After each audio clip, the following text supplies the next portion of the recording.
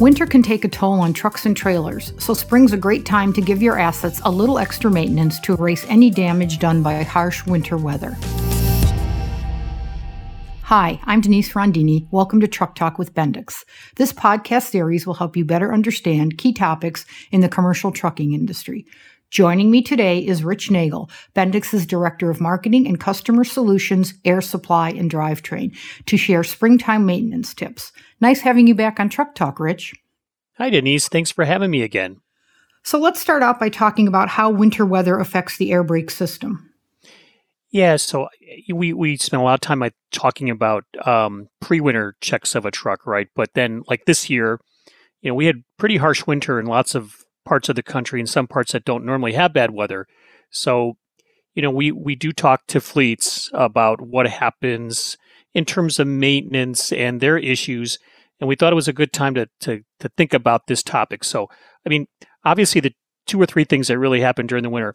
Number one, you get road treatments, right? And it's just calcium chloride, beet juice, like all these aggressive treatments. And they have really, negative effects on the undercarriage of a truck.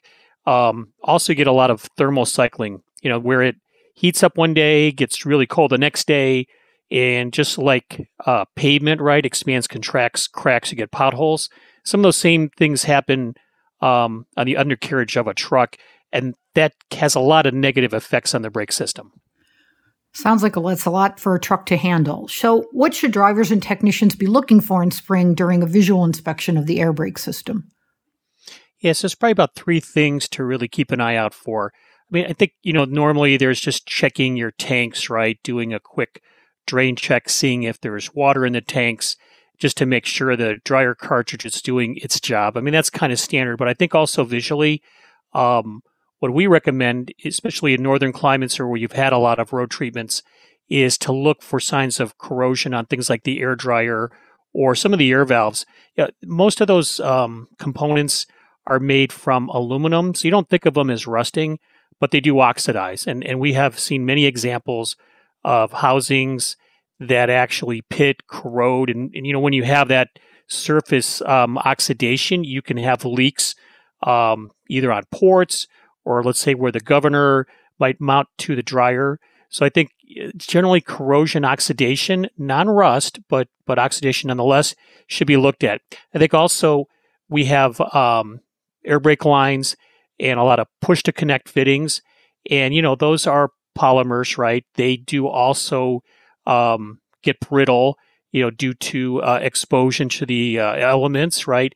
Sometimes there's O-rings in the push-to-connects. Those can, get fragile too, right, and brittle. So they start to have leaks. Last thing is look at wiring, right? Because lots of things happen with sand, road salt, rocks that chip the wire, and then that creates electrical issues that you sometimes don't think about. So can fleets be assured if they don't see any signs of oxidation or leaks that the air brake system is fine? So leaks, they're kind of a visual thing, right? Or auditory, right? It depends how you look at them. Some people use a soap brush to see if it bubbles. Other times you're just listening. So even if you don't have leaks, though, sometimes with extra water in the brake lines or just these freeze-thaw cycles, sometimes the valves themselves can get sticky.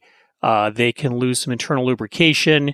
And so you get sometimes the inside of valves, even some of the O-rings and whatnot start to set.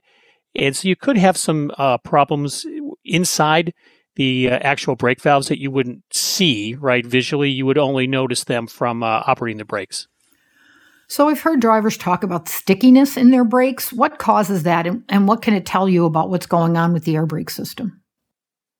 Yeah, and that's a couple things, right? So, typically a lot of these brake valves, they, especially the non-mechatronic ones, right? They've got springs and poppets and spools. And of course, you've got dissimilar metals.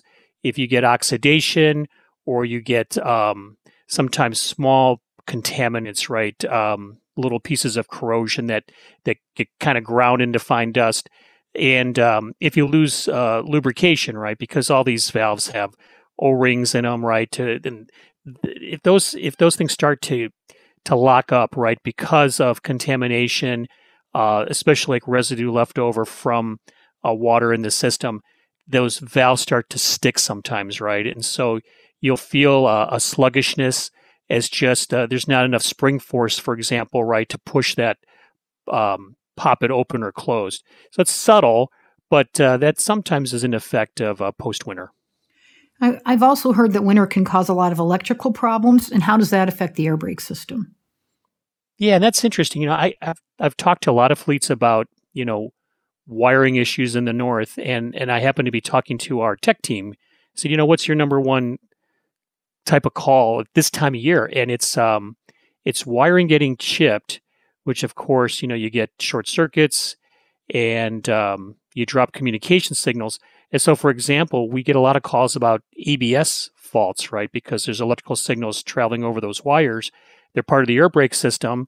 And, normally we don't think about it necessarily as traditional like relay valves or things on the dryer. But that's a really significant problem for fleets that operate in northern climates. So why is proper air system maintenance more important now than it was in the past? Yeah, I think it's always important from a safety standpoint. I think what's changed, and we talk about this a fair amount, is the introduction of more automated technologies that rely on air. And so you've got smarter valves, smarter dryers. You have automated shifters on AMTs, and so you have more precise manufacturing, tighter tolerancing. So contamination in the air system, poor quality air, little freeze ups really affect those products maybe more than valves that were designed 40 years ago.